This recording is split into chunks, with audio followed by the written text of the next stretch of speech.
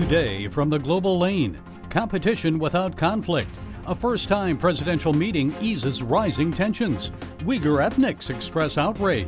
It's unbefitting of the leader of the free world to be meeting with a Chinese dictator that is engaging in genocide.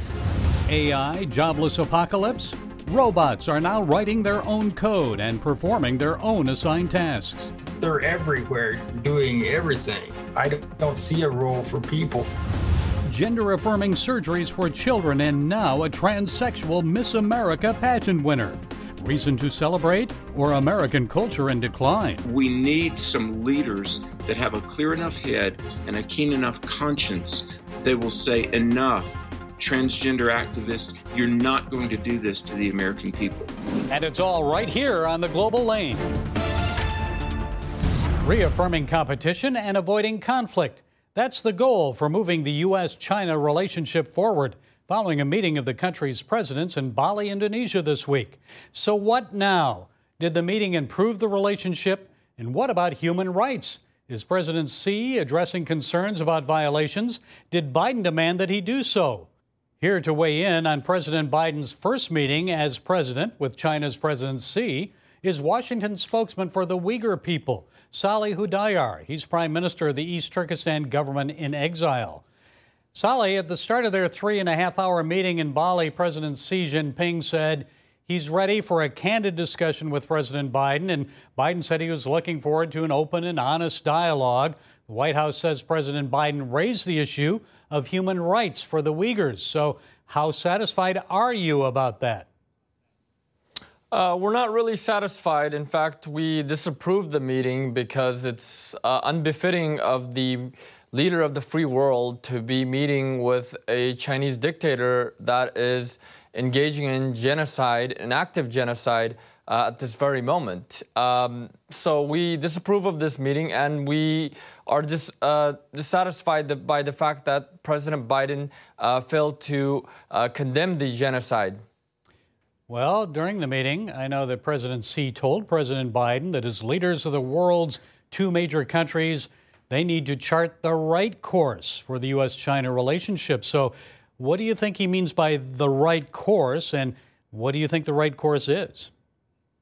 Well, in China's view, the right course is to where the United States doesn't criticize China over its genocide and other human rights atrocities that it's committing against the people of East Turkestan, against Taiwan, against Hong Kong, Tibet. It also means just to, pursue a policy of appeasement, allowing China to continue its, growth that is its expansive growth at the expense of the United States and the international community as a whole.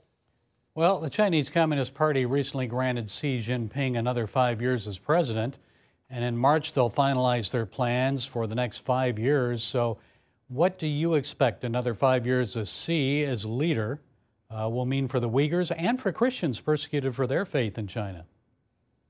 Well, as Xi Jinping has reiterated, they're going to pursue the Chinese goal of so-called national rejuvenation, which is a fascistic goal to ensure that all non-Chinese peoples are either assimilated or eradicated. So this is something that's grievous for the people of East Turkestan, for Tibet and others.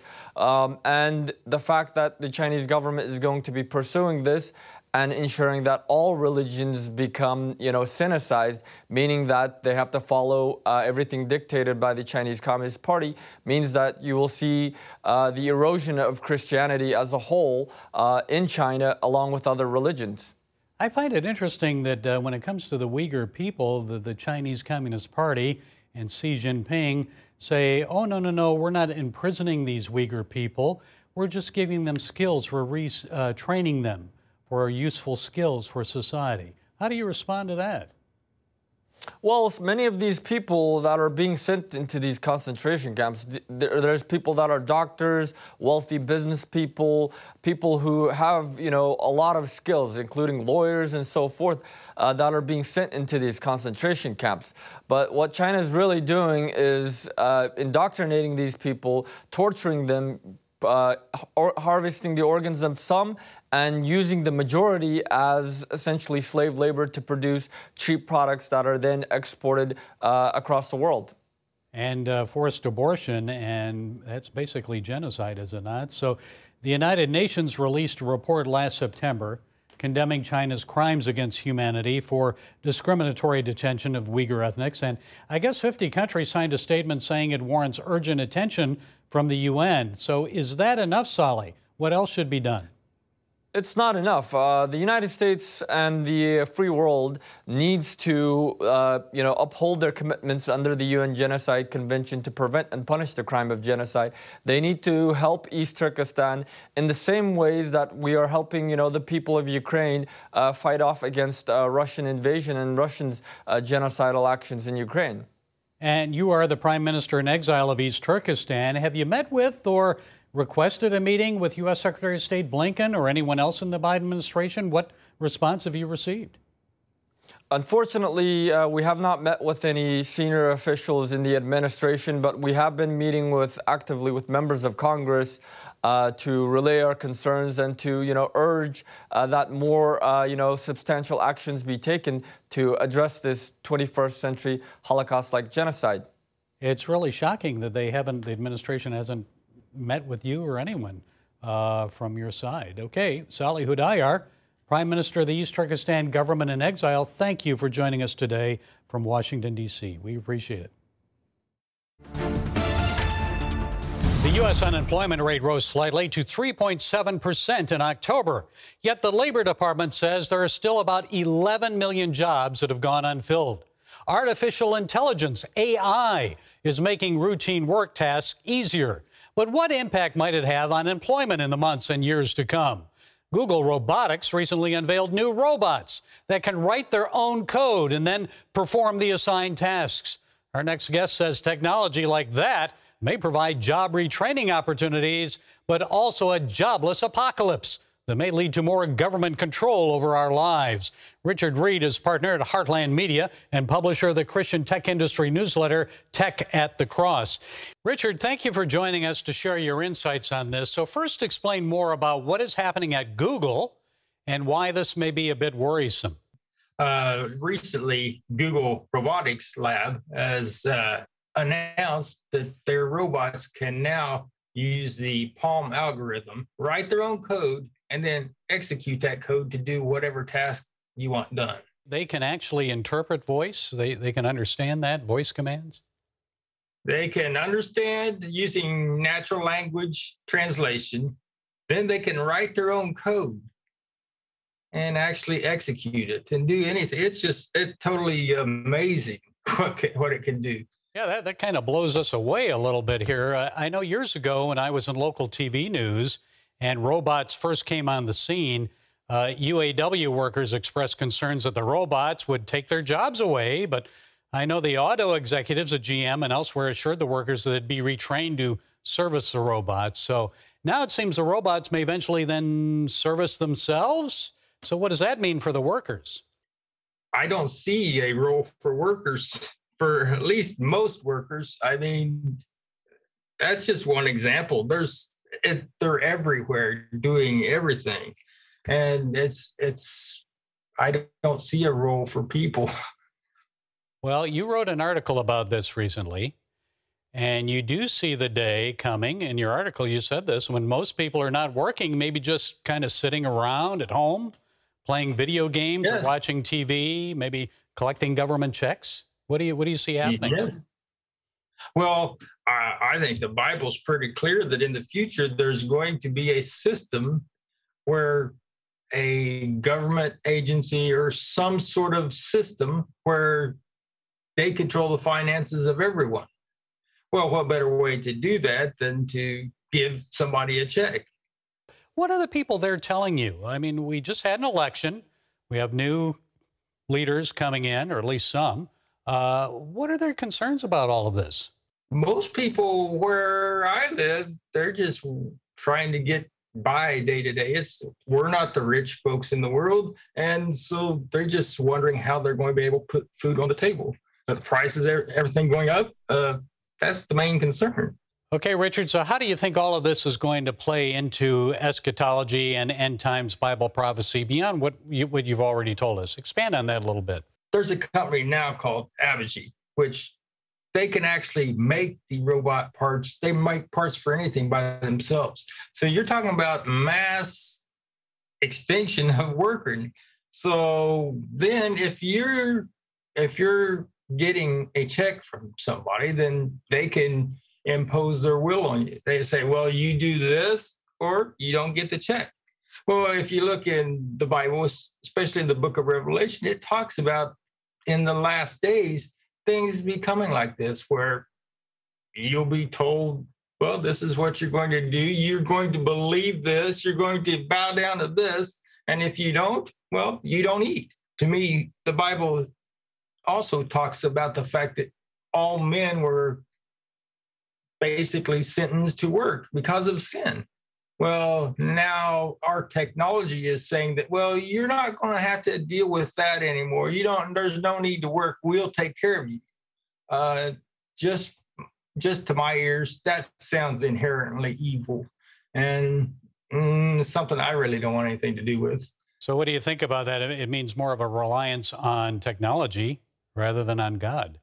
I'll give you an example of, I'm not criticizing anybody, but Elon Musk sent an email to all the employees. And basically it demanded that you're going to put in long hours at high intensity, and you're going to go to this, click on this link. You're going to go and say that you'll do this, or you're fired.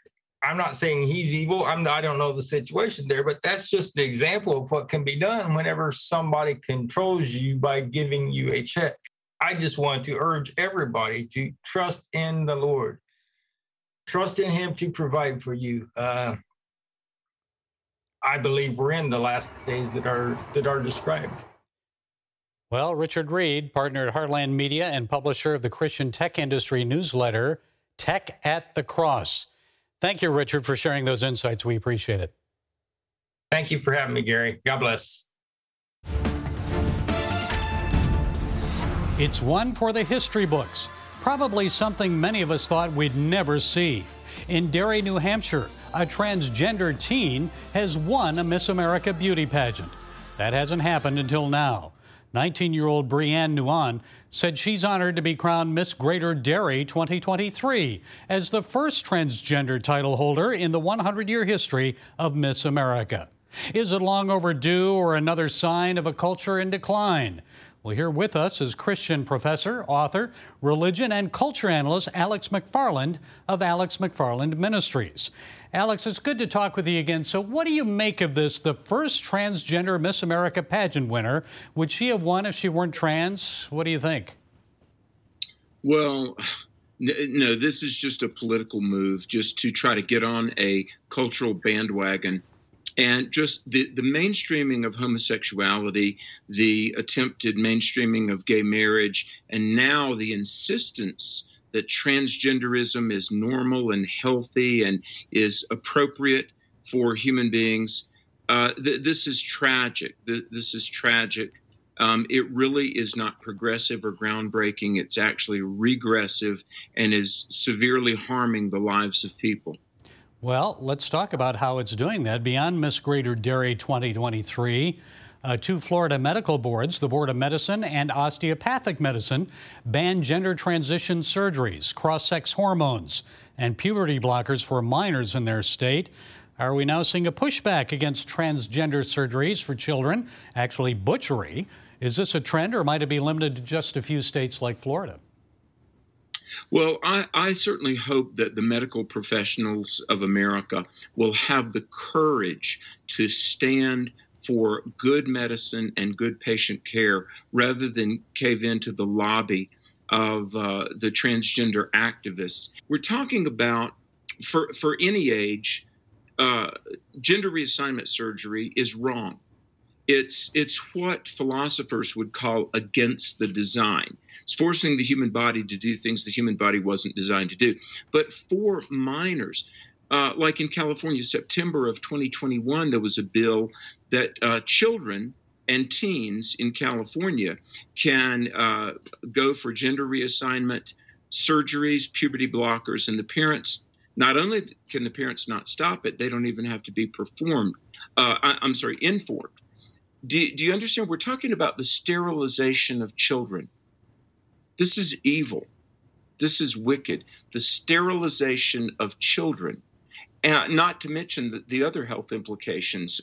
Estrogen for males, high doses of testosterone for females.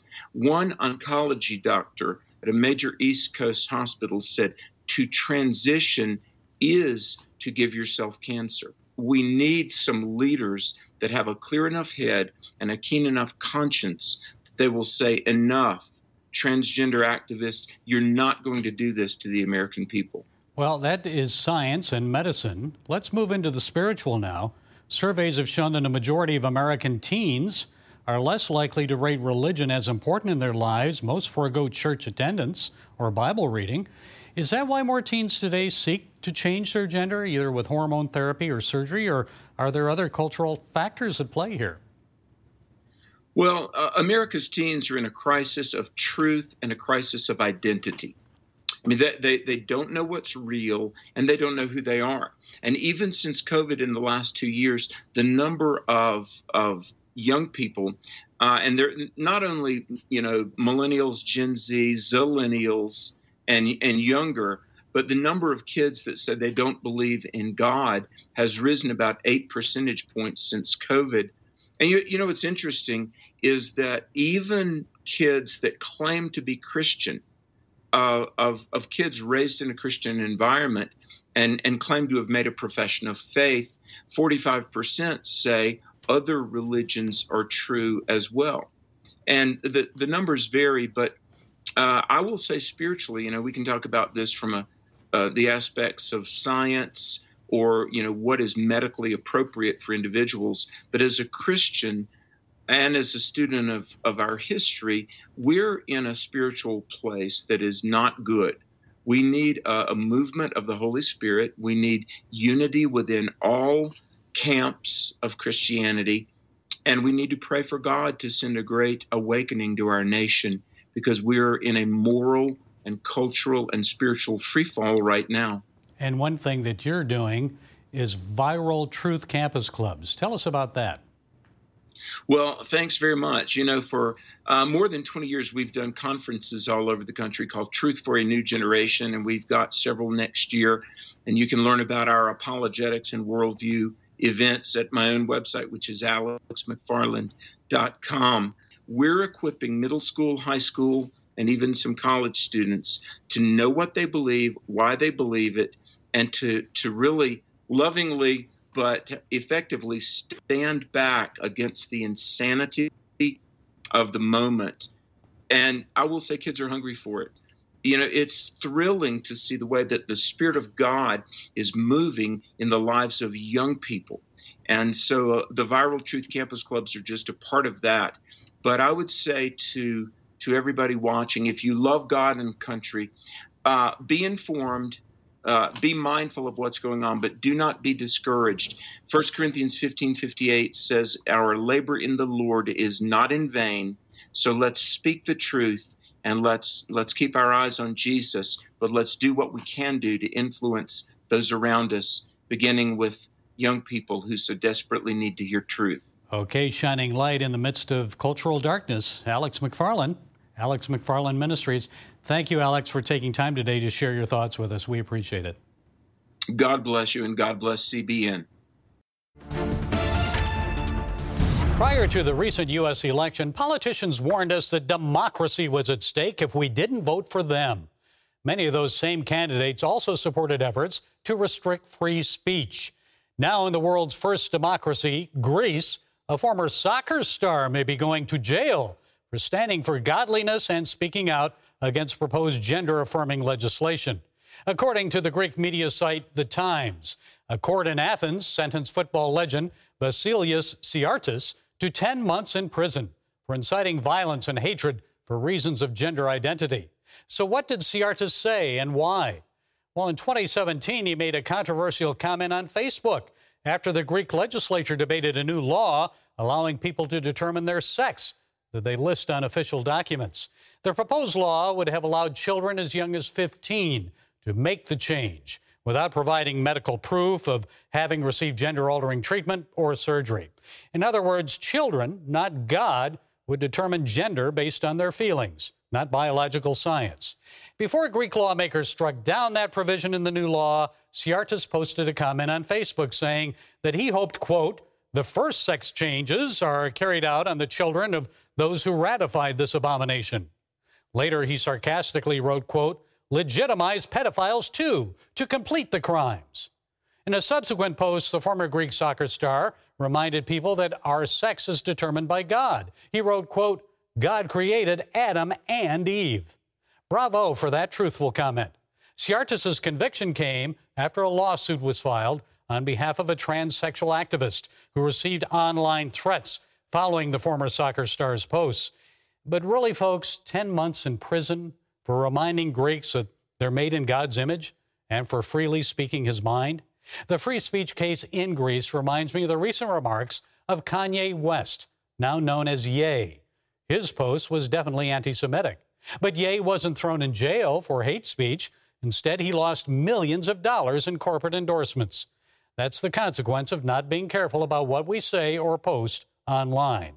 Although Ye's comments sickened me, I'll defend his right to free speech.